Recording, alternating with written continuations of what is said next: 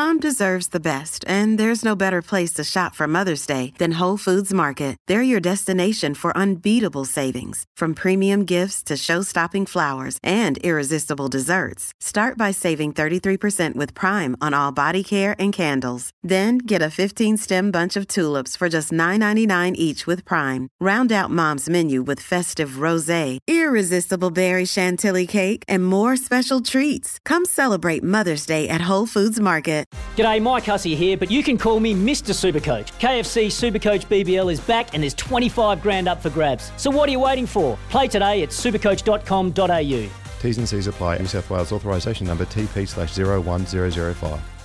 Want to witness the world's biggest football game? Head to iCanWin.com.au, predict Australia's score with a crystal ball, and it could be you and a friend at the FIFA World Cup Qatar 2022 semi-finals, all thanks to McDonald's. Maccas, together and loving it. T&Cs apply. Sport is our religion, and here is Smithy's sermon. Well, there's big changes afoot in the lives of a hardy bunch of blokes in the village starting today. Those blokes who often gather some on a nightly basis, I'm told, to solve the problems of the world, global warming, COVID transmission, interest rates, you know that stuff, that is critical to our future. Now, these are indeed dedicated men, toilers during the day, some work till at least 3 o'clock in the afternoon, problem solvers and humanitarians by mid till late afternoon, their role changes. But from today and from now on, every Tuesday and Sunday going forward, there'll be no access to the boardroom.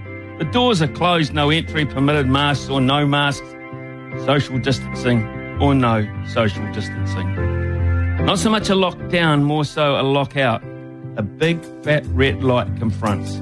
Used to be just 3 days per annum, Christmas Day, Good Friday and Easter Sunday, those days of reverence and observance. And now those hardy community servants are staring down the barrel of 100+ days of exile.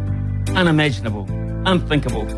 And I must admit, with many businesses around the country in these severely troubled times for commerce, struggling to keep their doors open, why does this little village icon willing to want to shut theirs? I don't know. Hard to make a buck, one would have thought, with a lock on the door. This is indeed a desperate situation.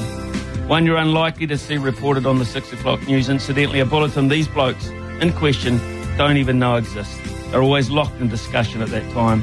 I'll do my best to keep you updated on the situation. Certainly it doesn't rate for the populace alongside Omicron, cancelled weddings, the bishop on remand, or Tova's restraint of trade. I sense a change of venue on the horizon out of necessity because it's unlikely the country will survive without this nightly caucus. So to JB, Bulldog, Shane O'Harve, Rowdy, Roscoe, Dave on holiday and Ivan the Horrible, good luck lads, sort it out, keep up the sterling work. Your country needs you.